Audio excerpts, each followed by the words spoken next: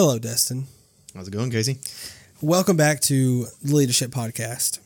It's our normal weekly show. We're going to do every single week. We got a couple of games, some tech that essentially might change the entire world, Definitely. and we'll talk about a couple of creators that we've been looking at. You could probably guess that it's going to be tech related because of both of us building PCs soon. Yeah. Just trying to get the best information as possible. For me, myself, I'm not buying anything crazy expensive. I'm trying to keep my costs low, so I'm trying to just literally get the best bang for buck PC. So I've been watching so much shit, just trying to get everything. I'm not going super lavish, but I'm spending a little bit more. Yeah. So for the games, we're going to talk about Doom Eternal, which is coming out in March, which is also going to be available on the Switch. Oh, really? And also the other game we're talking about is Outer Worlds, which has already been released, but it's coming to the Switch this year. Oh, nice. Yes, it's also coming to the Switch this year, which is super, super dope. That means like everyone I know, like I can get Sam to play it now on his Switch. Yeah. If anybody remembers Sam from the Pokemon episode, as of recording this, you haven't heard it yet, but it'll be up by the time you hear this. So, yeah. Anyway, let's just jump into Doom. Anything you want to say first? Oh, yeah, the tech. We're going to talk about Mojo Vision.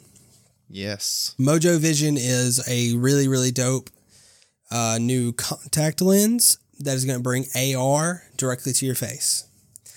Which is going to be very interesting. From what people are going to understand as we go through these podcasts and everything progresses and you listen to us more and more, I fucking love AR. Yeah. Augmented reality is one of my favorite things as new technology advances and whatnot. And this is like where I want it to go. Yeah. Is this direction that just makes everything awesome. So let's talk about these games and then we'll talk about that. What were we going to say?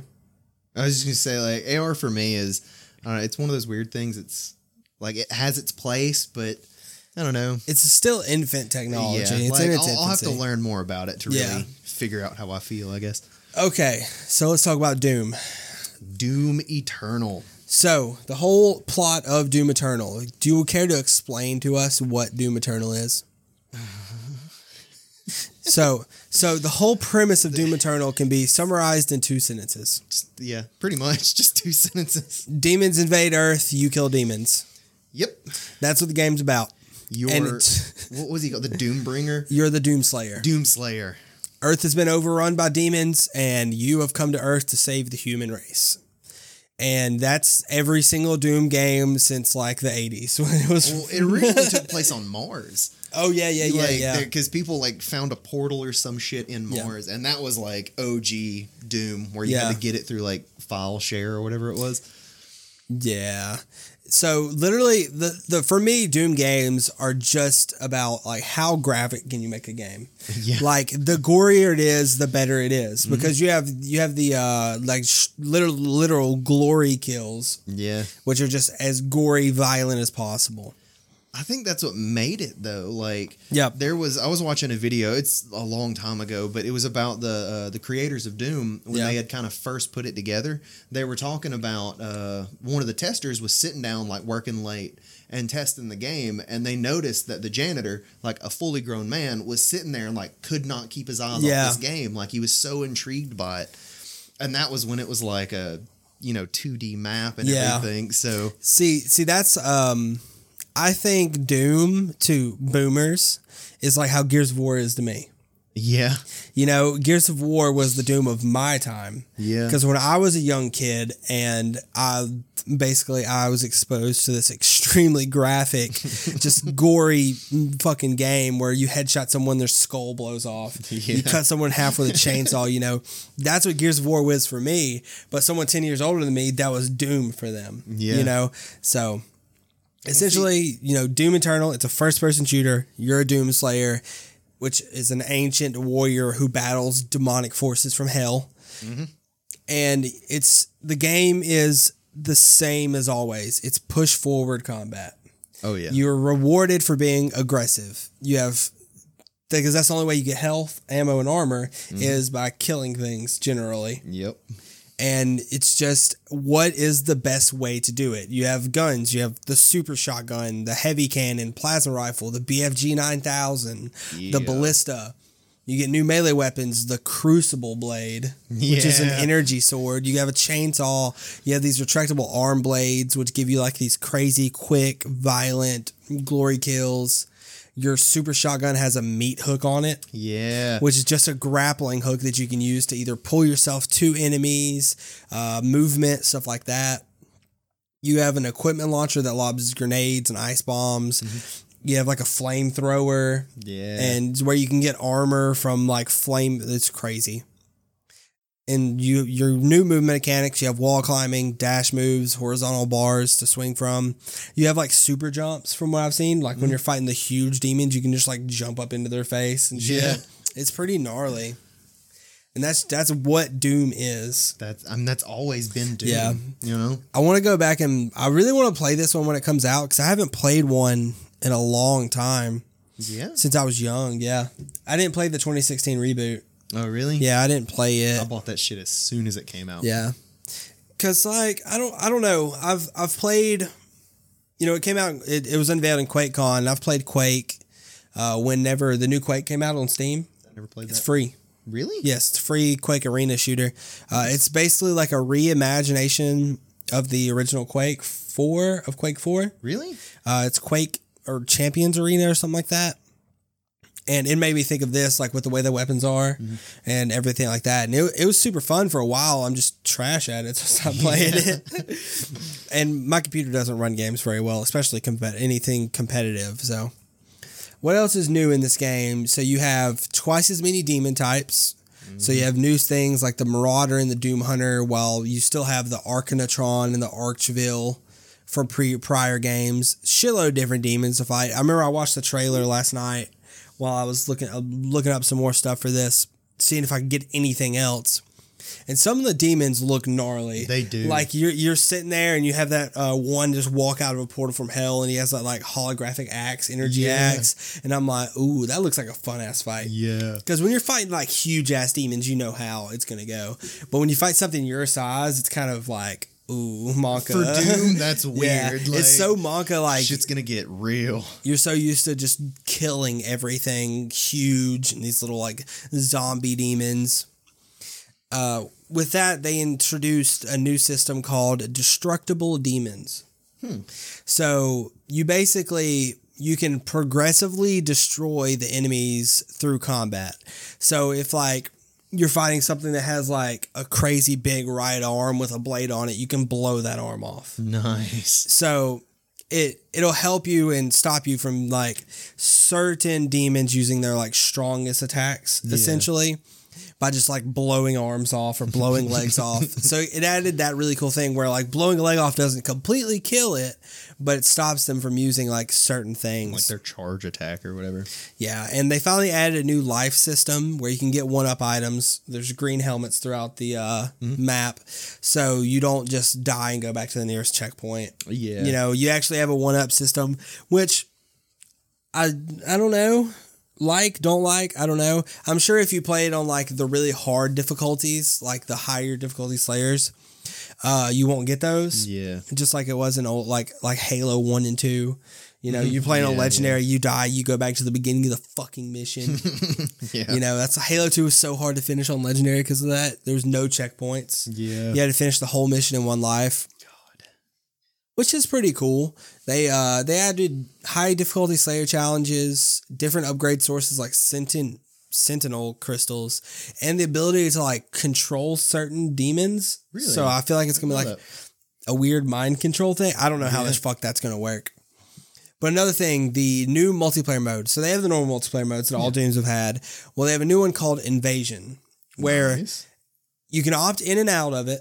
But if you're opted in, while you're playing through your single player campaign, a different actual player can join your campaign and play as a demon. Really? To fight you.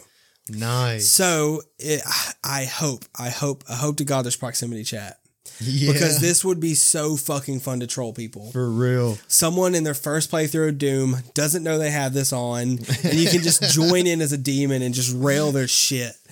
If there's proximity chat, that would be so fucking fun. You just join in as a demon talking shit. As like your first playthrough, you like you said, you don't know you have this on, and all of a sudden you're like, I'm coming for you. And what the fuck is this? But at the same time, I can just imagine how toxic that shit would be.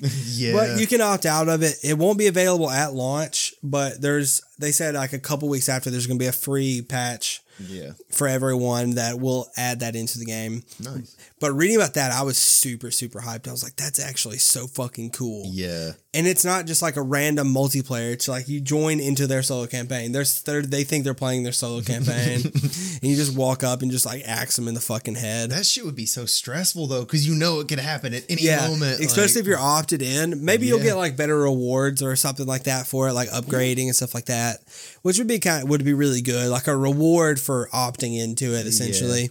Kind of how WoW changed their PvP.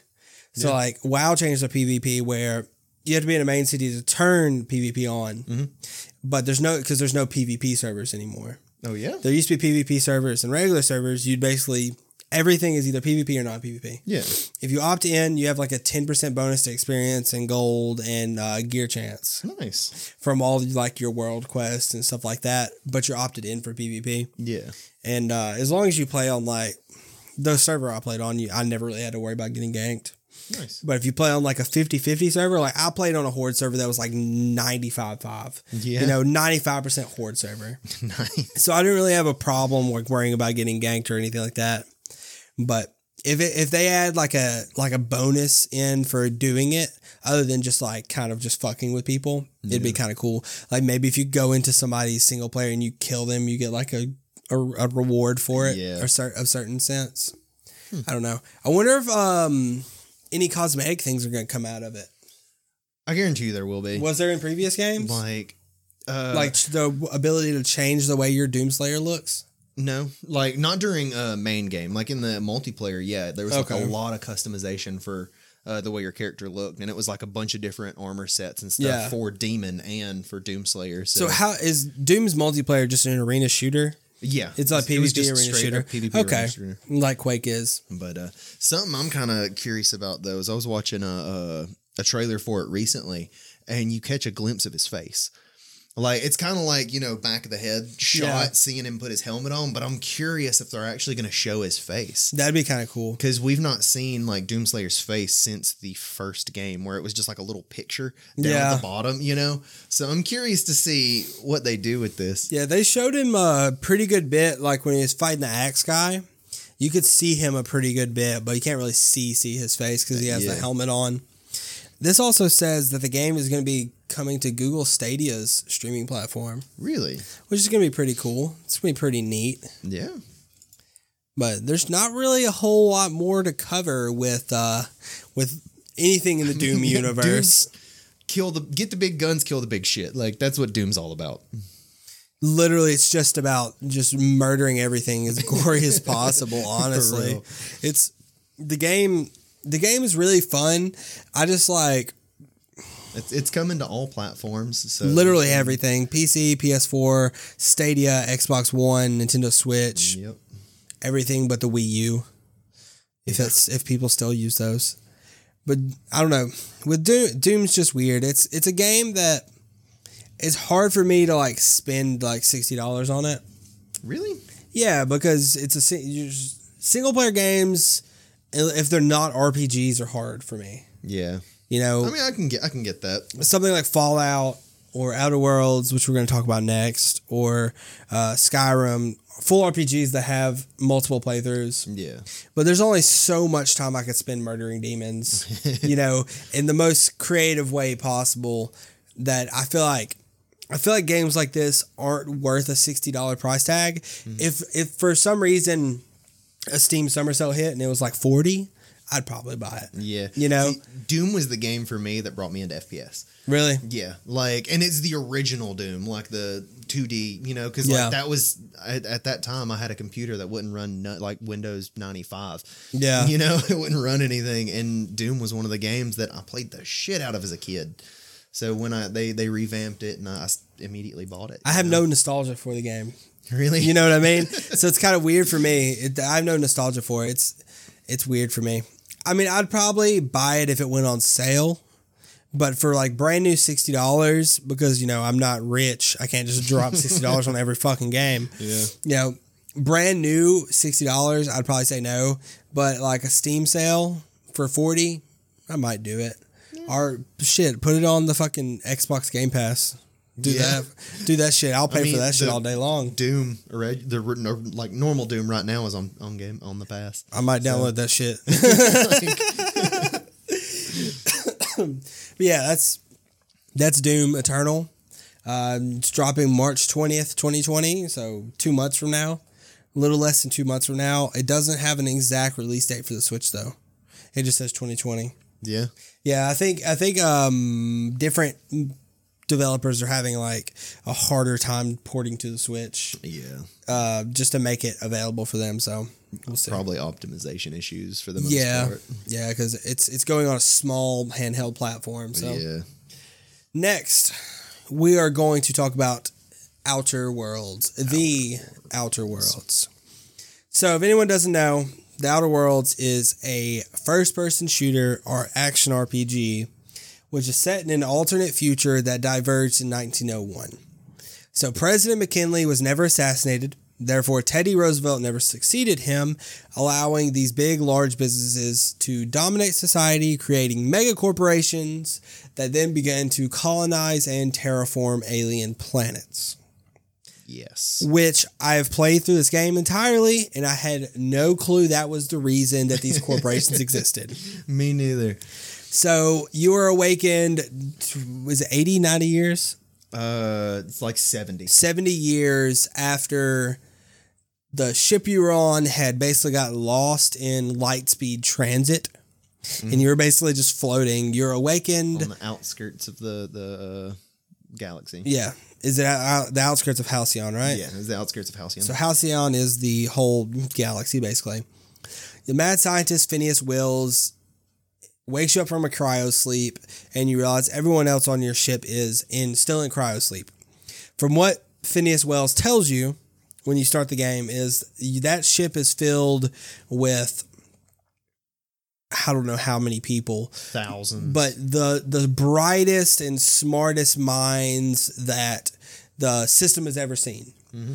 And that the only way to pretty much free society from the grasp of these mega corporations is for you as the player to take down these corporations and get him the things he needs to awaken these people from cryosleep. Because if you awaken them normally, their bones turn to noodles. But it's not that simple. Yeah, but that's what he wants you to do. He wants you to go get all these chemicals, do all this stuff to get him the ability to wake everyone up. And as you play through this game, it's very Fallout-esque. If no one's played it, I have to sneeze. Bless you. I guess I don't. But it's very Fallout-esque. The way you make your decisions. So the story we'll start with the story. So when you first land, he throws you off the ship. You're supposed to meet this guy, Captain Hawthorne. And as your shuttle goes down, you murder Captain Hawthorne with your shuttle because he's an idiot. You basically, you go through your little tutorial. It shows you how to shoot, stuff like that. You meet this guy from Spacer's Choice. Yeah. Spacer's Choice is like one of the main... the big corporation. The big big corporation. There's a few. And a bunch of guns. They sell a lot of the weaponry. Spacer's Choice is mainly weapons and armor. Yeah. So... It's your first interaction with a human being after you had fought. You hadn't even fought anything yet. No, because you don't fight anything till you get the gun. Yeah, no. So it's basically like crouch, run. Okay, cool. Then you get into the cave and you meet the Spacer's Choice. Yeah, you have to because you can hide in tall grass from arm. Yeah. Like there's a big sneaky aspect to the game if you want to play it like that. But you finally get to meet him, and it's your first time you get to experience like the decision making of your conversations. Mm-hmm. It's the first time I've sat down and played a story game where I really focused on the conversation. Yeah. Because I wasn't a Fallout guy. I didn't play New Vegas and 3 like everyone else has. Yeah. Like New Vegas is one of the best games ever made from a lot of people. I need to go back and play it, obviously. But whenever New Vegas was hot, I didn't have a console. I didn't have anything to play games with. So it's the first time you meet this kid, and you're basically just like, give me your gun. And he's like, yeah, sure. Yeah, the fuck? Pretty much. And then you have the option to be like, hey, stay here, or you can just blow his head off, you know? So, okay, what did you do? The first time I played through, I was like, super nice guy. Okay. Yeah, super nice guy through the whole entire game, pretty much. All right. My second playthrough, I didn't murder him, but I was a dickhead to him. So my second, it's so hard for me to be a dickhead in video games. Both times I did the exact same thing. Really? As soon as you come to him, because he's injured, you know, you come to him, I use my medical to heal him. He gives me the gun, and then I fucking kill him. Take everything, because if you can scavenge quite a few things, and you get some armor and shit from him. So, like, having a little bit of armor, and like, we'll talk about the like, armor and guess how many later. like, you know, you've played KOTOR a lot. Yes, I played the shit out of KOTOR is like the heart of these games for me. Yes, I feel like it's like the best that's ever been done. Is KOTOR. I've never fully played through KOTOR as a Sith. Really? Never in my life. God. I've played neutral. I've played good, but I've never played through as a Sith. Like, I've played through the whole game not using a lightsaber, only using blasters. Really? Yes. I've never done that one. But I cannot play through as a Sith. I feel like a dickhead. I just get Sith enough. I'll get Sith enough where I can get the dope powers. Yeah. So I'll play like neutral because I can get like the dope like parts of the chain lightning and all that stuff. But I couldn't play through as a complete Sith. I don't know. I feel like such a dickhead doing it. As neutral, but like Max Sith and Max Jedi, I've played through that way.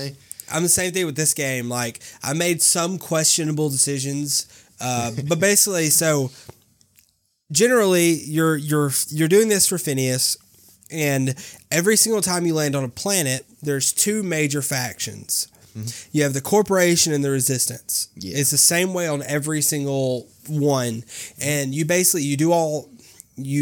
sure you do every single side quest, because that's what these games are about. Yes. You do your side quests, and then you have your main quests. And as you go through, like, for instance, what's the first... I don't even remember the name of the first place you land. The planet or the city. I don't remember it either. Edgewater. Edgewater. No, Edgewater is the town. Edgewater is your town, the first town you land in, and you meet your first companion. So you have 6 slots for companions. The first one you meet is this girl named Parvati, and every companion kind of has like their thing. Yeah. So her, for example, she's really good at like up close combat. So you just deck her out in heavy armor and weapons and whatnot. But you go through Edgewater, and you have to basically decide, do I side with the Resistance or do I side with the corporations? Yeah. And it's that way throughout all of the places you go to. Every planet you go to, you meet different companions. I use the 2 black girls, Parvati and the girl from the crazy, like... The drunk chick? Yeah, the drunk chick. Yeah. Throughout the whole entire game, because she uses, like, miniguns and shit. She uses, like, huge, heavy machine guns, and then I had Parvati just, like, melee. I gave her... what sucks is the scientist stuff doesn't work with them. Oh yeah, it doesn't. Like, I gave her the gravity hammer basically, and it doesn't fucking work. Yeah, it's just a regular hammer, so I was really disappointed. But like, it's generally for the story, it gets to the point where it's like you come to an edge where you really have to decide between Phineas and the corporations. Yeah, and that's where you make your decision, and you have a different ending depending on what everything happened. For instance, spoilers for anyone, I guess, including me. At the very end of the game, when you played through Edgewater, did you choose the Resistance or Edgewater?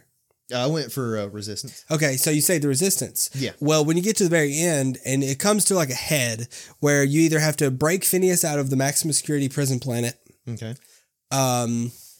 Or you meet with the head of security from the corporations, and she basically says...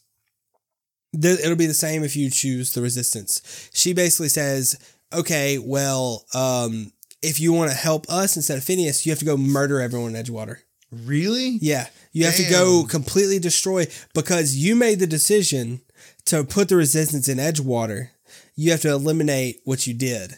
You have to fix what you did, basically. Damn. And so I was like, fuck that. Like, I got Parfardi, my main girl by my side from Edgewater. That's all her people. I was like, nah, I can't do that. I can't do that. So I was like, and as soon as you tell her no, you have to murder everyone inside. You have to kill her, all her guards. Either way it goes, you're murdering everybody. Yeah. So you end up, I played through the whole thing not siding with any corporations. Yeah. Except for there's one where you can get the people to work together. There's one planet where you can basically get the resistance and them to work together. You basically hash it out and they both work together. But everyone else, I worked with resistance throughout the whole thing. See, like it's hard though, because when you're talking to both sides, they both have really good points. Yeah. And like that's the big thing about this game is everybody, it's not just like, okay, well the corporations are bad guys. Yeah. It's like it's left up to you to decide and figure out which one is actually the bad guy. You know? My second playthrough so far, I'm going to side with all the corporations because I want to see the second ending of what happens if you don't side with Phineas. Yeah. And stuff like that. But it's such a good game, dude. Yeah. So companions. Companions is huge in this game. Yes. There's actually there's a style of playing through this game where you don't have to fire a single bullet. Mm-hmm. As soon as you get Parvardi, your first champion, if you can, so we'll talk about skills at the same time, basically. So you have skills. You have basically skill groups.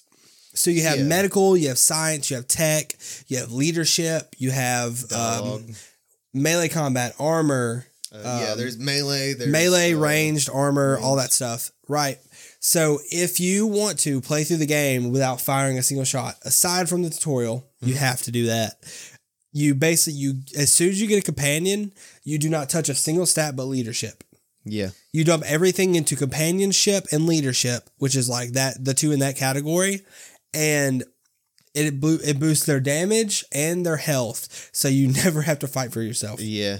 Like with that play style, it's all leadership and dialogue. Yeah. Is what you throw everything into. Because either if you can't talk your way out of it, you get your companions to do everything for you. Yeah, because essentially like the sneaky aspect of the game. Mm-hmm. So partially through the game, you get this cloak that makes you invisible. Well, the invisibility only works if you have an ID card. So essentially it makes you look like someone else. Yeah. And as you walk around, your stealthiness goes away. You're basically, you have like this little bar at the bottom, and then a guard's like, hey, who goes there? Skyrim type shit. Yeah. And you can talk your way out of it. You can be like, oh, I was just chilling. And then it just, your little bar goes back down. You can do it 3 times. Mm-hmm. So for me in the game, I went full long guns because I wanted to play through the first part of the game the easiest way possible. Yeah. Just so I can enjoy the story, didn't have to focus too much on combat. Because long guns are the strongest in the game. Mm-hmm. Yes, definitely. There's certain assault rifle, like if you get an N-ray assault rifle, you can just murder everything. Yeah. Especially when you get to the high end and you tinker with it. So basically, okay, we'll talk about tinkering. Yes. So in your skills, if you go through tech, the technology portion, you can tinker with your weapons. So you essentially just spend money and make your guns 1,000,000 times better. Yeah. So like your guns have stats. Like you have your main DPS, and then you have like the damage stat, accuracy, and all that kind of stuff. Tinkering. Yeah. So basically your damage, your accuracy, how many rounds you have, all that pretty much together accumulates into your DPS. Yeah. Just how much damage you can put out per second, and tinkering just boost the shit up. Yeah. And as the more points you put into that tech, I can't remember exactly which skill it is in that group. At 50, it makes your tinkering 50% less. Yeah. At 80 or 90, it makes it 90% less. So if you just dump so much stats, a bunch of stats into that, because literally the way to do this is when you get to the point where you can put enough stats into it to make it 90, you reset your skills, dump all of it into tinkering. Just use all your money on boosting your weapons and then go respec. Yeah. Yeah, it's literally all you have to do. I didn't even think about that. Yeah, that's all you have to do. It makes it so much easier. So you don't have to walk around with like a low hack skill or a low lockpick skill. I'm about to go home tonight and do that. Yeah. So basically for me playing through, I'll play through with long guns. So I would carry a shotgun, a assault rifle, one of the sniper rifles, and a handgun as my fourth. So you have 4 equipment slots, and that's basically all I did. My second playthrough, I'm using only handguns because there's a bunch of different handguns. There's a bolter, which is a 3-round burst energy weapon. Then you have heavy and light. Yeah. So you have light weapons, you have heavy weapons, you have energy weapons, and then you have another one, isn't there? Or is it just those three? Melee weapons. Light, heavy, energy, and melee. So light is your normal, like light weapons, you have higher ammo capacity, lower damage. Heavy weapons, lower ammo capacity, heavier damage. But there's certain people you fight that have heavy armor and only heavy rounds can get through it. Yeah. So you'll sit there and unload with like a light machine gun, like a light weapon assault rifle, and it won't do shit to them. Forever. Yeah, so you basically have to like balance that out. That's why like my shotgun was light, my AR was heavy, and then my sniper was an energy. See, essentially, like, I did the same thing I did last playthrough. Like I didn't finish the game. I completely forgot where I was at, so I started the whole thing over again. But I use a pistol and an assault rifle. The pistol is my main, and the assault rifle is my secondary, just in case. And weapons and shit also have like mod slots. Yes. You know, with each different weapon's different. So like one pistol you could have just a magazine slot. Yeah. And then other ones you can have a barrel slot and then add a sight and stuff like that. So you have a bunch of different like so much customization. You can have a revolver with a 6x scope on it. Yeah. You know, you can just put like a regular gyro sight on it, magazines. You can take any gun and change it from a heavy to an energy. Yeah. By adding you can add the N-ray to anything. Yeah, basically. you have N-ray, which is N-ray essentially just makes them take more damage. Yeah. But it looks so fucking cool. Yeah. Like you shoot someone with an N-ray bullet, you have this crazy purple shit going everywhere. You have corrosive, you have the plasma, and each one is good against certain things. So like armor is weak against shock, or robots are weak against the shock one. Corrosion works really good on shock and other things. The plasma, which essentially just burns flesh, is usually really good against flesh. N-ray just murders everything. So because it's really hard to get N-ray though. Like the N-ray mods themselves are super expensive, and getting an N-ray damage just weapon is super expensive. And just finding it out in the it's terrible. Super expensive. Because the pistol I use is one of the heavies. Yeah. And to combat having like no ammo. Yeah. Like for my clip or like a low clip size, I always put a it's not the like big scope. It's just like the little red dot. Basically, it's called the gyro sight. Yeah, the gyro sight, and then it essentially just gives you better accuracy. Yeah, and then a mag extension, which gives you I think like 15 rounds in there. Yeah. Well, the heavy pistol normally has 8, and I think it gives you like 12, something like that. The heavy has 12, and it gives you like 18 for the light pistol. Yeah. So, but it gives you quite a lot more. But for the combat, it really does make a difference. The combat in general, I didn't have much experience with melee combat. Haven't really fucked with it at all. I did once or twice. Some of the melee weapons are really fucking dope. Yeah, they are. You have like energy scythes, which was like my go-to if I used one. A lot of the weapons are really cool. They have light machine guns. They have grenade launchers. They have like a shock cannon, which is nuts. And like the way the game is too is like, again, you have these corporations, and each corporation is putting out their own like product. So you'll get to the point where you look at a weapon and you're like, I know exactly that's a Spacer's Choice pistol. Yeah, Spacer's Choice is the yellow and gray. All of Spacer's Choice stuff use light magazines, light ammo, and then you have like the other one, which is like. You look at Spacer's Choice, TNL. You look at Spacer's Choice and you're like, yeah, this is alien. Like industrial, it's like this isn't like an Earth thing. Then you look at TNL. TNL is like Earth. Your revolvers, old school, like American looking ARs and shotguns. The long gun is the one I use. Yeah, with that long, I like that thing. It's super super dope. What else with weapons? We'll talk about armor. Armor, you have light, medium, heavy. Your heavy armors have the highest armor, but they have no skill bonuses. Yeah.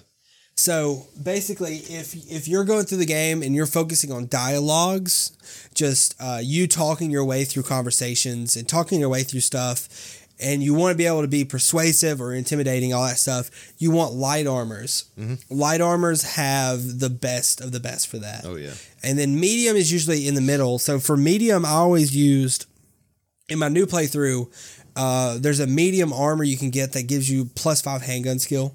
Yeah. I've been using it a lot. And then, like, for instance, Pavardi, my companion, I gave her just full heavy. That's exactly what I do. Whatever I find, or if I go to a new shop, I just dump all of my shit, whatever the highest number I can find for heavy, which gets up pretty fucking high eventually. You just dump it onto her. It's super cool. You haven't finished the game, but are you going to play through using, like, siding with Phineas and the scientists? The first time, yes. Okay. The ending of this game is so fucking dope, dude. Yeah. They did so good with it, yeah. We'll talk about the combat first. Well, we already talked about the story. We'll finish it later. But combat, the gunplay of the game is, for an RPG, it is really well. It's so I really good. like how it feels. The gunplay feels really, really good for a game of this kind. This kind of game that isn't essentially focused on gunplay. Yeah. You don't die too fast. You don't die too slow. You have TTD, which is tactical time dilation. So you can essentially hit shift or whatever button it is, whatever you keybind it to, and it slows down time. And if you have enough points into handguns, long guns, or whatever, you see different things. So you're able to like move your mouse towards the head and straight headshots. Yeah. Same thing with arms, legs, stuff like that. It slows down time. And that's essentially what when you're fighting bosses, you utilize these shit out of that. Use the shit out of time dilation. Because you still move normally. And especially if you're going to play through melee, that is going to be your best friend. Oh, yeah. Especially because you don't want to just charge at someone that has a gun shooting at you, you know?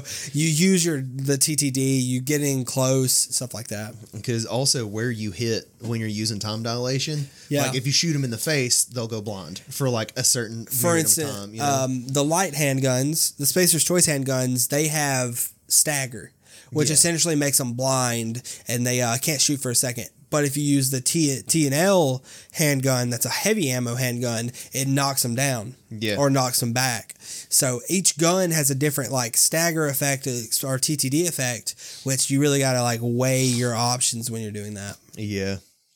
What else? I think that's everything for combat. I was just super surprised how good the gunplay is. Like for it the most didn't part, feel like shit. Yeah, like I mean, if you decide to go with long guns, then it feels pretty nice. Yeah, you know, if you go with assault rifles and kind of stick to a medium range, it's still like a good fast paced play. Also, your bullets go as far as you can see. Yes. That is a big thing. There's no like fake invisible wall of how far you can shoot. If you're on top of a building and you have one of the sniper rifles, you can hit that dude that's out there. There is damage drop off, but you can hit that fucking dude. Yeah, you will hit him. That made me so happy because there's so many games I've played where I try to snipe someone from forever away, or I can even see them with an AR because they're in my render distance, but I can't hit them. That's bullshit. Yeah. I should be, if they're in my render distance, I should be able to hit them, and I'm glad this game did that well. And see, that's why I chose to use pistols, is because like the pistols feel like in some games it feels like they're strictly for close combat. You know, pistols in the Outer Worlds feels like they're an actual like a medium to close range. You know, if you're using the heavy pistol, if you're using the heavy pistol. Light pistol, it's kind of iffy. But the heavy pistol, like the revolver type pistol, it deals a lot of damage. Yeah, it packs a big punch. But it's even for someone that's not essentially like a master of FPSs like we are, the game feels really good. Yeah. Just all around optimization. I'm playing it on a shitty system. Yeah. And it still runs pretty well optimized. So it's really cool. What else can we touch in with the gameplay? There's flaws that you get throughout the game. Yes. Depending on it all depends on decision making as well. Decision making and like actions. Things you physically do. For example, I got a flaw from falling off something that's super high. Yeah. So if you fall like over like 50 feet and survive it, like you get like max distance and you still survive it, you get a flaw where you take, and essentially a way a flaw works is you lose something but gain something. Yeah. And so also you don't have to take the flaw if you don't want to. Like little message pops up, hey, look, here's a flaw, this is the specs on it. Yes or no kind of deal. Yeah. So mine, for example, I took more fall damage. It was like a plus 10% to fall damage taken, but like bonus to health or something like that. Yeah. See, the one I got one, it was, I can't remember the creature, but they spit acid at you. Yeah. I got hit by one of those so many times that I got a weakness to acid, but resistance to burn. Yeah. You know, or something like that. But it was, So it's flaws are interesting. Yeah, as well skills. There's also you have a talent-ish, kind of a talent tree. So every level, it runs off the D&D cycle. Honestly, every 4 levels. Or every 4 to 5 levels, you get to choose a talent. So it'll be extra carrying capacity, which I always went for. Oh, yeah. Because I pick up everything. Yes. Extra carrying capacity, bonus damage, like bonus to your TTD. Yeah. So after you use your TTD, you have to wait for it to refill. But you can get a talent that makes it refill faster as you kill stuff. Makes it last longer. There's a higher companion health, movement speed, all kinds of stuff like that. And all kinds of stuff. It's really, really cool. And your companions as well have the same thing. Mm-hmm. So they have a talent tree. So like Pravarti, for example, like I explained, she's uses heavy armor, uses melee weapons. You can give her a bonus to health, and bonus to armor. She's an engineer. Yeah, like she's an engineer. Her trade in the game is she's a mechanic. Yeah, so essentially that's another big thing to bring up. What companions you use boost your skills. So having Pravarti, whenever I get a boost to lockpicking and to hacking and to a bunch of stuff like that just by having her in my party. You can have 2 companions, and that's really cool. And then you get the girl, the beast hunter girl. Yeah. The drunk beast hunter girl. She gets you bonuses to combat and stuff like that because of the skills she has. So just the whole intricacy of the game is so good. I can probably play through the game 10 times and get a different ending every time. Oh, yeah, guaranteed. It's so good. But speaking of companions, Crook, do you ever use Sam? No. The cleaning robot? No, I haven't. Some of his dialogue is hilarious. Really? Yeah. Yeah. So essentially, you get Captain Hawthorne's ship, the guy that you murdered with your pod at the very beginning of the game. You basically take his ship. There's an onboard AI that you become. And the funny thing is, Ada. Every single time you meet someone, there's like, hi, what's your name? You can say you're Captain Hawthorne, or you can say your name, which I never said I was Captain Hawthorne, but there's one guy you meet when on Groundbreaker. Yeah. Why your ship gets held there is because he knew Captain Hawthorne. Yeah. So I want to do it this time and say I'm Captain Hawthorne to him. So he's like, no, you're not. Yeah. Are you sure about that? No, man. When I met him, I was like, nope, yep, he's dead. And he gets all sentimental and shit about it. But I kept like going on with it and making up stories and shit. It's fucking great. Yeah, the amount of possibilities. Because like, for instance, you could go through the whole game siding with the corporations. Then through the whole game siding with the Resistance. And then the next playthrough, every single time you can side with Resistance in the first one, corporations. And on the next planet, then the next planet side with Resistance, and go back and forth. And there's potentially a ton of different endings. Yeah. And it's like so like I said before, I had played through, forgot where I was at, so I quit and started a new game. Like my previous game, when I played through on Groundbreaker, I ended up killing somebody. So I just killed everyone. Yeah. And then I didn't get a companion. This time he showed up because like I actually went through and was not hostile. So it's like doing simple things, like just like a simple action in the game can make a big result. And it's pretty crazy. You can also play through the game with no companions. Every single time a companion comes up, you have the option to tell them to fuck off. Yeah. You can just tell them straight to fuck off. I think with this next one, I'm going to play through with the priest. Yeah. Because I never used him before. Neither have I. I only used Pravarti, and after Pravarti, once I got to that girl off of Groundbreaker, was it off Groundbreaker? The other girl, she's like a I don't know. The only ones I've seen are Pravarti, the Beast Hunter chick, Sam, which is the cleaning robot, and then the priest. And there's another this other guy. Her name's Elaine, I think. White girl, but basically, I played through with her and Pravarti pretty much the whole time, so I never did the priest storyline. Yeah, because he has his own storyline where you can go to the multiple planets, and I kind of want to play through it and finish it out. So I might use him this time, and I might get that dude from Groundbreaker that I never used before. Yeah, or I might use Sam. Sam could be my tank. You know what I mean? Yeah. He you can't give him shit, but he can be my tank. So. Fuck, what else can we cover? I think that's everything. Yeah, pretty much. It's a massive game with massive decisions. It's instead of a post-apocalyptic like Fallout is, you're in an alien world. The gameplay, it's kind of like a frontier. How did the gameplay feel compared to Fallout? Compared to Fallout, when it came to combat and movement and stuff like that. I mean, it like you can feel similarities. Like if you've never played this style game and you jumped into it and then played Fallout, you would say, oh well, Fallout kind of matched Outer Worlds kind of deal, you know? Yeah. So they feel very similar. Okay. But like they're different enough to feel like it's. The game's directors were Tim Kaine and Leonard Boyarsky, which created the Fallout series. But that's just what I was confused. I was curious about. It's still different enough to feel like its own game. Yeah, and like I don't know. It's its own thing, and it's got like the Fallout touch to it that makes it so nice. Yeah. It's just like better optimized. So yeah, and some of the areas just look amazing. Yes, I can't wait to get my new PC and play this on like ultra settings. Yeah, dude, I'm so hyped. I will definitely play through it again once I get a new PC, dude. Oh my god, I'm so ready. Yeah.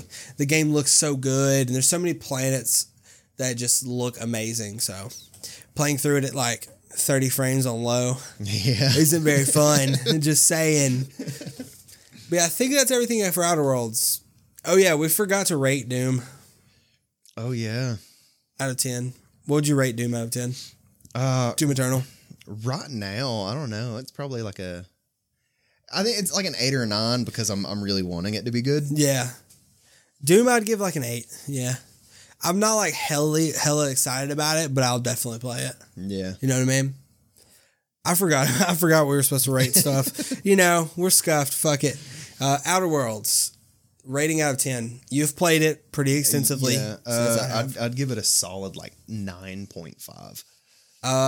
This game, for me,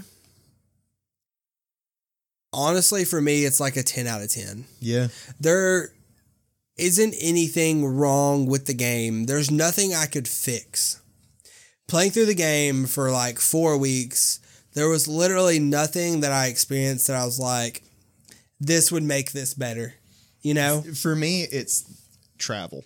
Like how you travel between one planet to another. It's you pick it on the map and then boom, okay, you're there now. Yeah. Like I would have liked to actually be able to fly the ship, and that's why it's a 9.5. Yeah, the flying the ship would be cool, or at least like a cinematic for it. Yeah, like but then again, that's my only issue with the entire But then again, game. they're basically like they're minimizing your time away from gameplay. Yeah, like, I understand it 100%, but like I'm the kind of dude who like I play space sims for that reason, to just fly a spaceship sometimes, Yeah. So I don't know, but I mean it's still a beautiful game, and that's my only problem with it. It's my game of the year last year. 100%. Yeah. So far this year, it's my game of the year as well. Until something changes that, it's my game of the year. 100%. I'd give it a 10 out of 10 because I'm generous. So you'll hear me probably give more games 10 out of 10s. Okay. I'm not gonna just be like, fuck it, it's a fucking 3, even though I mean it's like a 9. Such a good fucking game. Okay, that's everything for Outer Worlds. Let's get to our last subject. Yes. I need to find some cool transitions. Because there's not really like a way for us to transition between subjects. Not really. I need to find like a really dope transition. Okay. So, Mojo Vision. Mojo Vision is what we are talking about today. Mojo Vision essentially is a smart contact lens that delivers AR, augmented reality, directly to your eyeball. I don't know how, I don't know. So I'm just curious about, I don't care what it's going to do or how it's going to look. I'm just curious about the technology itself. How are they making this? I need to look more into augmented reality to see how the technology works. Have you ever worn contacts? No. I've worn some, what are they called? Not contacts for seeing. Non-prescription contacts? Yeah, non-prescription contacts. Just some for there were some black eyeballs? No, they were the Sharingan from Naruto contacts. I had those, and they're not thick, but you feel them. Yeah. This has technology inside it. That's what a lot of people are. So that's what a lot of people are curious about, is how they're going to fit that technology inside it, because it's essentially a 14,000 pixel per inch display. Yeah. So what can these lenses do is the question. So far the prototype, it can provide real-time contrast and lighting adjustments, as well as zoom, like on a smartphone, which will help people with low vision. So even though they're smart contacts, they will still correct your eyesight. Yeah. And since it uses AR, it does not require a specific prescription. Yeah. It can essentially realize what is needed for your eyes, and you can change it yourself. Which is pretty interesting. Which is kind of cool. That's something else is like, I've not heard anything on how the contacts are going to be controlled. Like invisible computing. Like, well, I'm saying like, if I want to change a setting on the contact, am I just going to be like, hey, contact, be brighter? I feel like it's just strictly through thought. I don't know how it's exactly going to work. Maybe you have an app on your phone. I feel like there's going to be an app for it, you know? What their main thing they've been pushing is it as an asset for emergency responders.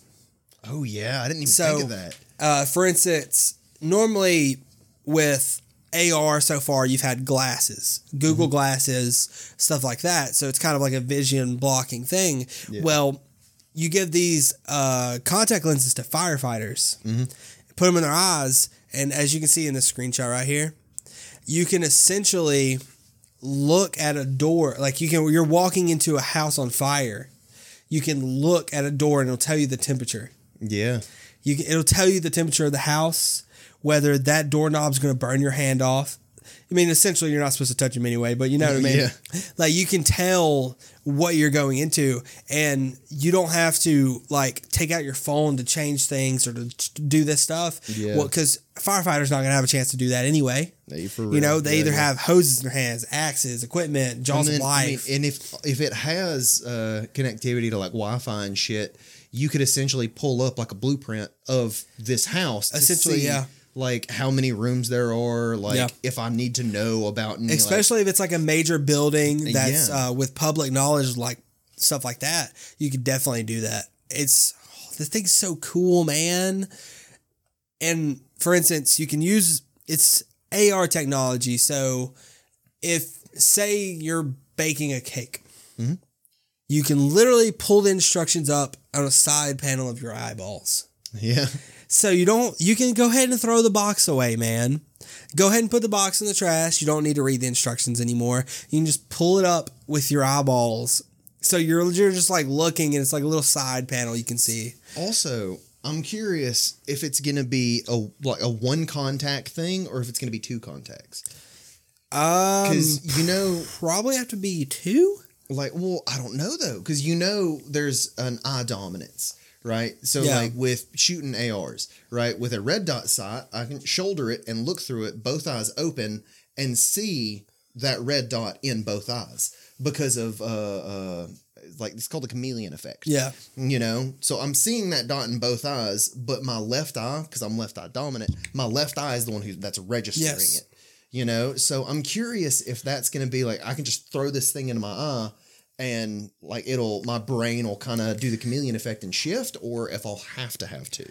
This for, essentially for military installment would be amazing. Oh yeah. So essentially say that every new Marine, for example, gets one of these when they deploy. Mm-hmm. They are given these contacts when they're deployed overseas.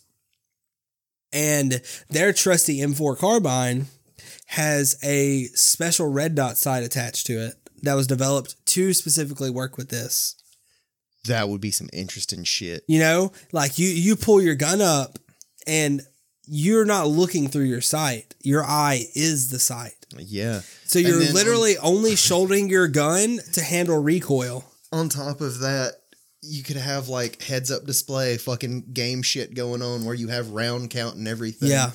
Like, God. Imagine your full... And then you said it has zoom. Yeah. So, your full M4 platform is going to be retrofitted with technology for this exact thing. You wouldn't even need your gun retrofitted for that because like every shot, that's... Like you visually see that. Yeah. So like you could have a program with the contact to set it up and be like, okay, that was one shot. Okay, Yeah. that was two shots. Yeah. Then on top of that, even like if you're right or left-handed, it doesn't matter. You can still see them shells coming out. Yeah. So that's like technology could read each shell. That way it knows precisely what the count is. Imagine also one of the biggest problems in the Middle East is IEDs Yeah. and bomb disposal. Imagine these could help you determine exactly how to Being dispose able of a bomb. read hot spots to find them even. Yeah, imagine technology like this. You're looking at a bomb and it's like, do I cut the red wire or the blue wire? And your eyes just like, cut the red one. You're good. And, you know? and on top of that too, each person that has this thing, I'm sure they have like an IP address basically. You know, so you could have all this shit set up to where you see, I can see where my teammates and colleagues and shit are. Yeah. That way we don't cross fire and shit like that. Yeah, especially imagine, you know, for military applications, you know, you have snipers that hide. Mm-hmm. You know, you have people in ghillie suits. It'd be kind of cool to see that if every soldier, like I said, essentially per platoon would be the best way to do it. You know, 15, 20 people. Yeah. They're all synced together through these contact lenses. And if they have one of their guys, well, two of their guys, because of spotter, hidden away somewhere, they say they forget where they are. You know, they don't know their exact location. Technically, no one's supposed to. They can have like a little blip, you know, out in the distance that is them. So even if they're a mile away, they could technically still see them a little bit. Yeah. Like they would be able to see them. And then on top of that, like it's always not the best decision to talk during a mission. Yep. Like some shit can happen and you don't need to say anything, but there is information you have to get out there. Yeah. So you're forced to talk. Now you can just fucking send a message through that little like through that little fucking thing and like send it to the people that need to see it. And like, for instance, the sniper, I'm being pinned down because some shit's going down. I can send that sniper a message real quick. He can adjust position and take care of business. Yeah. Like without us ever having to say anything. Another cool thing would be for like security, just strictly security. For just buildings, like high security buildings, government buildings, things like that. I wouldn't say, I'm not a fan of facial recognition. Yeah. Personally. Like it's the whole talk about security versus privacy. Yeah. Which do you prefer? But imagine like protecting a high profile target. You know, and you can have this lens that can kind of like read people essentially. Because when someone is essentially going to do something they don't want to do, they act differently. Yeah, you know, there are signs, physical signs. The ability to truly read behavior outside of what you normally see. Because there's a lot of times you can notice something, but you don't notice it. Your eyes notice it, but you don't notice it. Yeah. And that'll kind of give you like a little error. Be like, hey, there's the thing going down. Yeah, suspicious activity. But like the facial recognition thing, a lot of our information, like we don't think about it, but a lot of our information is public information anyway. Yeah. So as long as the, I guess, program or whatever you want to call it for the facial recognition is only allowed to certain lenses, you know, for security purpose, military purpose. Yeah. As long as it's only available to these certain people, I'm okay with it. The strong, the high of the high. Yeah, because if I'm in a government building or anything like that anyway, like, fucking, I'm probably there for a reason, so I really don't care, you know? So far, this says that a small external battery pack provides power and handled sensor data that is sent to the display. So it's not exactly invisible computing yet, but that's where they're at right now. They're still in their testing phase, obviously. Like, we have wireless charging, so... Yeah. Like, because I'm sure it's not like a tether hanging out your eyeball, you know?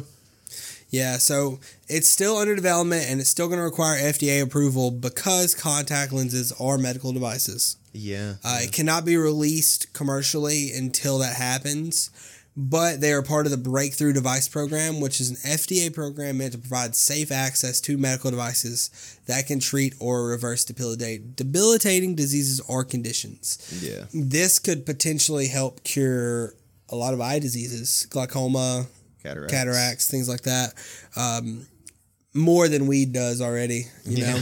But it could potentially do things like that. Something I just thought of is electronics get hot.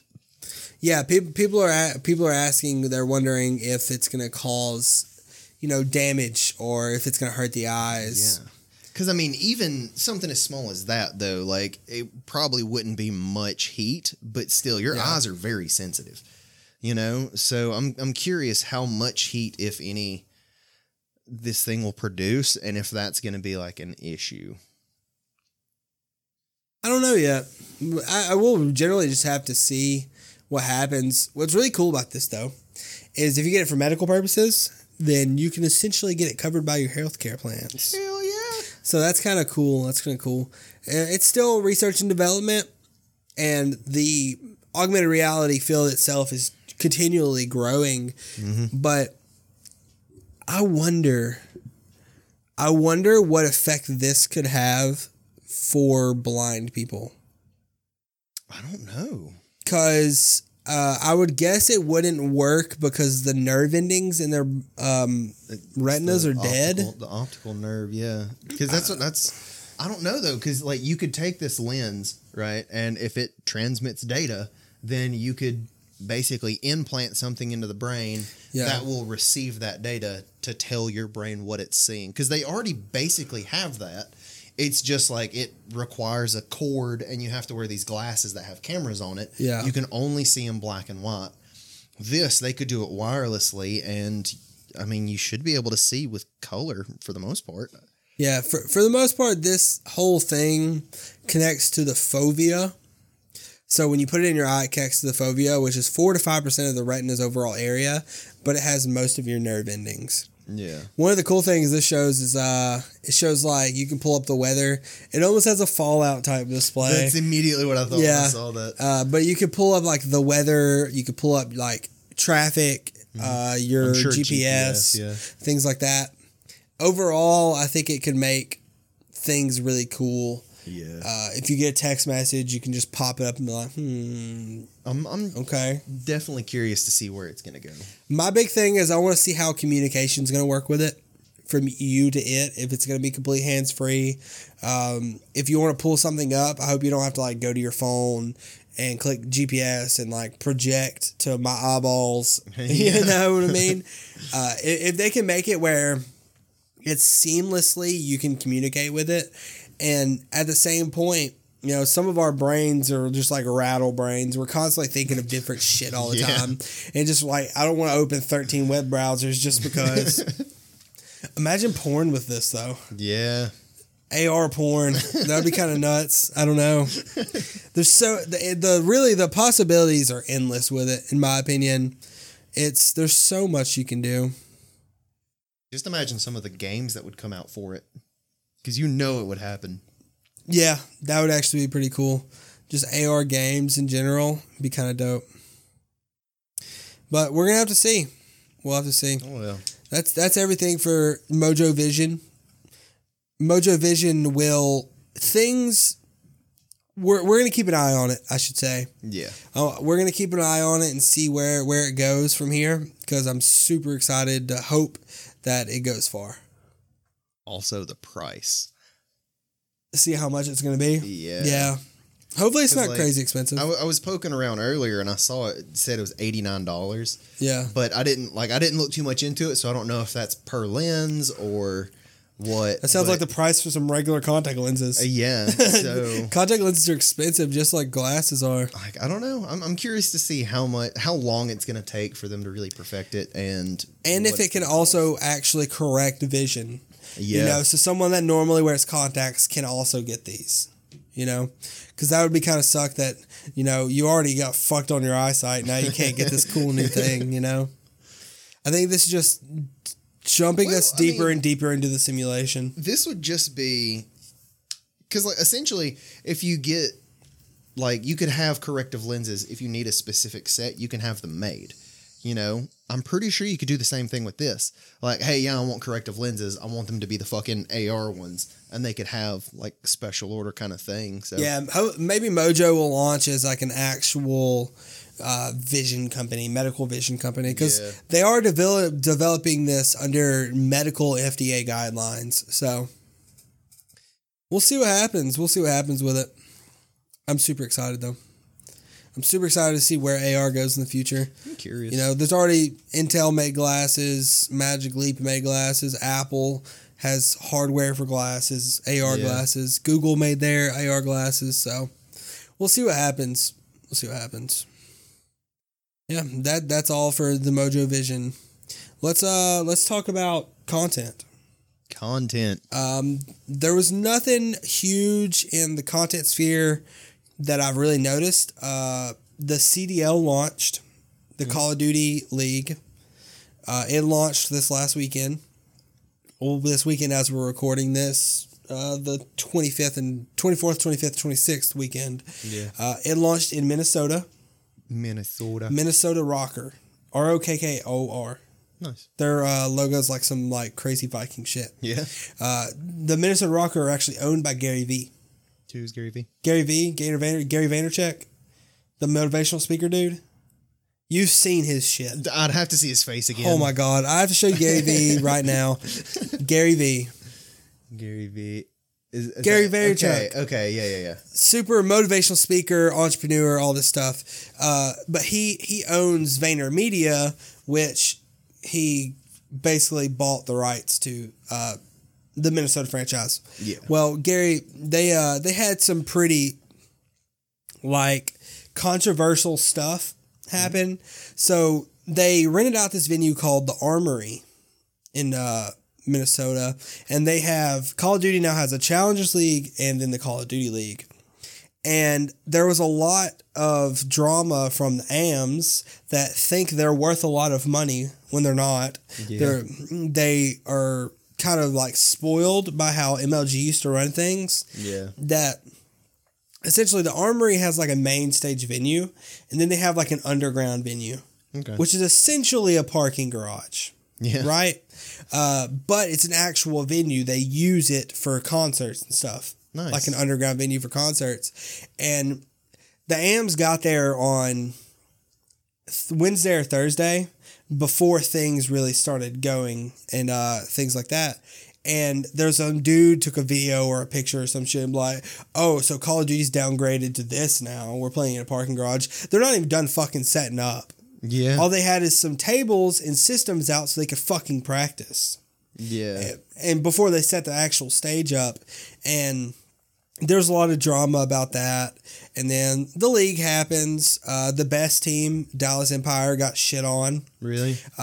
They were being hyped up. It was like super crazy. The best team in the world. A lot of drama between them. And they got shit on because they weren't as good as they thought they were. They played the second two. There's power rankings coming out, you know, because these kids are making like $200,000 a year. Yeah. When the Call of Duty League happened, it was a $25 million buy-in from the corporations or the teams. So these kids are making a lot of money. Yeah. It's a minimum of $50K. Really? Yeah. Damn. That's the minimum that they pay. They have to pay those players. Authorized by the league. But like the star players are making like $200,000 a year. But they got shit on by Huntsman and Atlanta FaZe. But it was overall, it seemed pretty good. There was a lot of drama.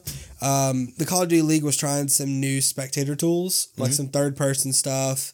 And just basically they developed all these new tools to use for spectating. And people were complaining because they were using them because it's different.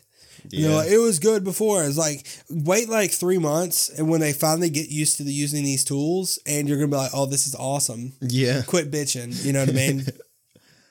But that happened, Call of Duty League. That's really the only big thing that happened. What have you been watching anything lately? Just the normal stuff that I usually watch. Just like computer stuff? Yeah. PC much. stuff? Like Other than PC stuff, so for our content creators we've been watching, we'll do this every single week. We'll talk about content creators, who we've been watching, who we've been listening to, enjoying. I started watching more tech guys, Jay's 2 Cents, Bitwit, as well as Linus. I always watch Linus. Yep. But I started watching Bitwit and Jay's 2 Cents. Jay's 2 Cents is a super smart kid. Dude. I shouldn't say kid. He's like 45. But super, super smart dude. He's done tons of custom PC builds. Yeah. He did this dope-ass custom PC build for Terry Crews. Yeah. It is so dope. It's like a full Old Spice PC. Really? Yeah, so it's got like, it's a full red case. One of one red case. Yeah. By Spectre, and they got the front plate with like the Old Spice logo, and it says Old Spice Bear Glove, and it says Terry Crews under it. And then on the inside, they got like the new Titan XP in it, and they ran all the wires as red and blue. Yeah, like the Old Spice. Nice. And they had like an actual like stick of Old Spice in there with it, and like the whole thing is like this mirrored glass. It's so fucking gnarly, dude. Yeah, I've been watching those guys. Just tech people. For me, it's been there's also a lot of YouTube channels that do benchmarks. Yeah. Where they'll just show you the FPS in game of certain setups, and I've been watching a bunch of those too. I've got into one or two of those, but I don't know who it was. But the Jay's 2 Cents I like discovered like 3 days ago. Yeah, I started watching him yesterday. Linus, of course, been watching him, and then Demolition Ranch. Yeah, for my he did something stuff. like he said something crazy lately. I can't remember what it was. I hadn't seen any of his new videos, shit. but then It popped up in my recommended. Swagger Souls. And, I have been listening to. Oh yeah, he tested out a bomb suit 2 days ago. Yeah, that's right. So I've been watching. I shouldn't say watching and listening to the Misfits podcast. Every single day at work. Just started listening to them. Every single day at work. That's what I listen to all day is the Misfits podcast. Nice. I'm on episode like 54 out of like 72. So I'm going to be really sad soon. Halfway through the first episode. Yeah. The second episode, Poland Story, funniest shit ever. Yeah. But yeah, I'm when you get to like the newer episodes, they started doing videos for them. Oh yeah? Yeah, it's really cool to watch the videos for them. But I've been listening to them every fucking day. They're so fucking funny, dude. Yeah. And then when those dudes get like real, you know, they start talking about real shit about like their happiness. Yeah. And talking about like egos and stuff like Fitz goes on like a long rant about egos and stuff like that. It's so cool to see someone in the spotlight like Fitz that has 5 million subs or something like that, and hear them talk in like such a down to earth level. Yeah. You know, he's just a fucking crazy dude from crazy ass Kiwi from New Zealand, you know? And hear him like essentially listening to a podcast where you hear them be like real people where they can't fake it, you know? You can't really ham up an hour long podcast. I wouldn't be able to. I can tell you that shit. This is me, yo. But listening to them where essentially like normally you're watching a 10-minute video from them that they have cut together to be as funny as possible. Yeah. And then you watch them in the podcast where essentially it's edited, yes, but you can't, there's only so much of a podcast you can edit out, and then you just ruin the podcast. Yeah. So it's super cool to see like them, and like when they did Mind of Mason with Zuckles, and they go into his Twitter and like talk about him, about his like mental health and stuff like that. It's super cool to see them like cover such like serious topics. Just be human. You know? Yeah, just seeing someone you think of as a celebrity you look up to as like just a normal dude, you know what I mean? Like they talk about when they went to IEM Sydney, and it was the grand final of the CS match. Yeah. It was Liquid versus Cloud9. All right. Game 5. Map 5, it was 2-2. Halfway through map 5, they had just got done with the split, so it was like 9-9 or whatever. They were going in the second half.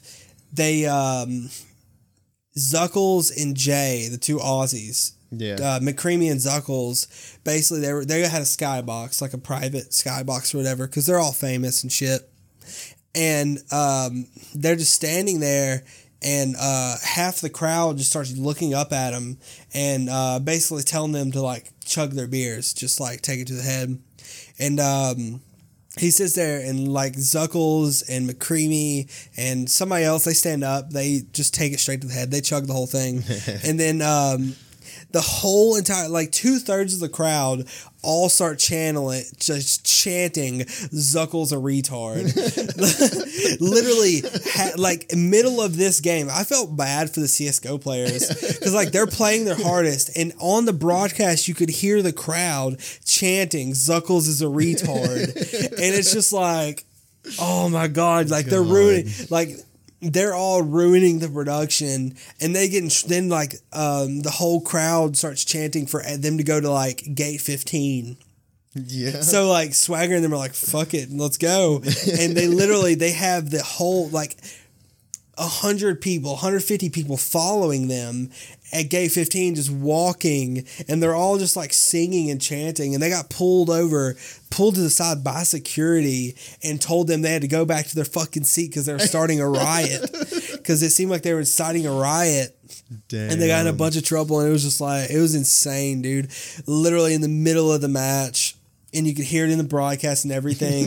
And the commentators were like, oh, it looks like the Misfits are here. Just like mentioned it slightly. It was so good, dude. The Misfits are fucking hilarious. Those dudes are so good. Hell they have yeah. a YouTube channel where they put vlogs and stuff up. I You need to watch there. It's like all the adventures you hear about in the podcast, they've made videos for most of them, except for the Poland story. And that shit's so fucking funny, dude. Everyone just watch them. Like, everyone probably knows what the Misfits is, but if there's some slight chance you don't know who the Misfits are, or Look Fitz, or Swagger Souls, or any of them, dude, they're fucking hilarious. But yeah, I think that's it. Yeah. So just Tech and Misfits. That's all we've been watching, dude. Both of us, pretty much. Pretty much, yeah. I really haven't watched anything else lately. I've been focusing all my time on that stuff. Yeah. Other than like the random GIF videos. Yeah. You know? What have you been playing lately? Just Outer Worlds? Well, I got into playing Outer Worlds again. Dungeons and Dragons Neverwinter. Started playing that because my wife wanted to play it again. Yeah. So I downloaded it, started playing a little bit, and then I got back into Assassin's Creed Odyssey. Okay. Only thing I've touched this whole week has been Forza Horizon 4. Nice. I'm up to like 150 cars. I played maybe like 2 minutes of that and was like, I don't want to play this anymore. I'm up to 150 cars. I've been doing a bunch of I'm trying to complete a bunch of stuff. Yeah. I normally don't complete all the festival stuff, but I'm trying to do that now. So See, that's why I don't want to play it. Like, if I end up getting on it, I don't actually play the game. Yeah. I'll just like hop into my GTR and drive around. Bum around, you know, like. I've been driving around the Bentley Continental, the Bentley Continental. I got it painted like a metallic teal. Yeah. Yeah. I was driving it, and then I don't know if you know what the TVR is. It's painted. When I bought it, it was painted like this. It has like big lightning bolts down the side. And it says Shazam on the back. But it's like my speed skill car, and I've just been driving the shit out of it. Man, it's all about the R32 Midnight Purple GTR. I finally got a Koenigsegg though. Yeah? Yeah, I finally got a Koenigsegg.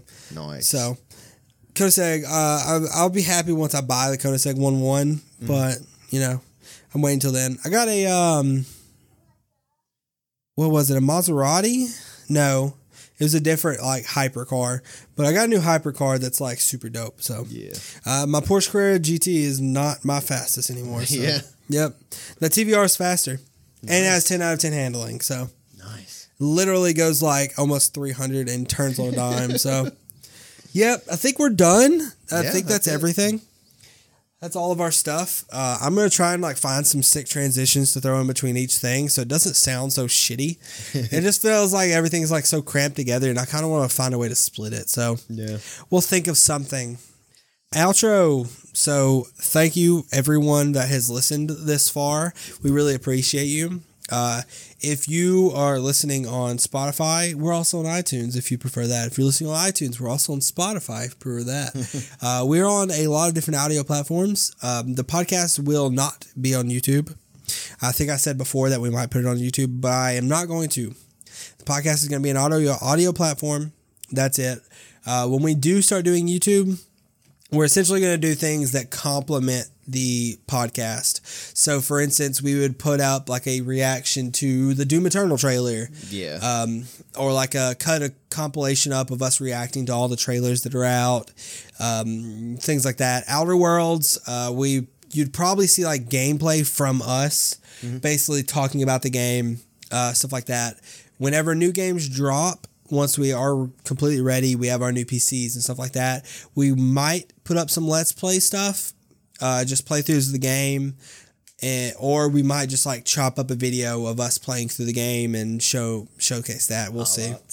We'll see exactly what we want to do, but the podcast will not be on YouTube. It's going to be on audio platforms. Just if you listen on an audio platform and it's not on that platform, email or anything, email, Twitter, Instagram us, and we'll get it put on that platform. Promise. So Twitter and Instagram is at LeadershipGG, LDRSHPGG. Me personally, I'm at LasersGG. You're at Destin Gartman. Yep, at Destin Gartman. At Destin Gartman. And yeah, anything you want to hear about, especially in tech. Tech's a little bit harder to pick and choose things for. Yeah. Especially because you want stuff to be relevant. You don't want to just, I mean, if like a new graphics card drops, like when the RTX dropped, you know, that'd be something we'd talk about like that, or talk about the new Threadripper, stuff like that. Yeah. But I want to talk about like future tech, things that are going to change our world, not just things that might make my computer a little bit faster, unless it's really revolutionary. You know what I mean? And shit that y'all are interested in. Yeah. If you want to hear about something, just hit us up. Let us know. Twitter DMs, Instagram DMs. Just say what's up. Anyway, I think that's it. I think we're done. Yep. Thank you everyone for listening. Peace out. We love you. Bye-bye. Bye-bye.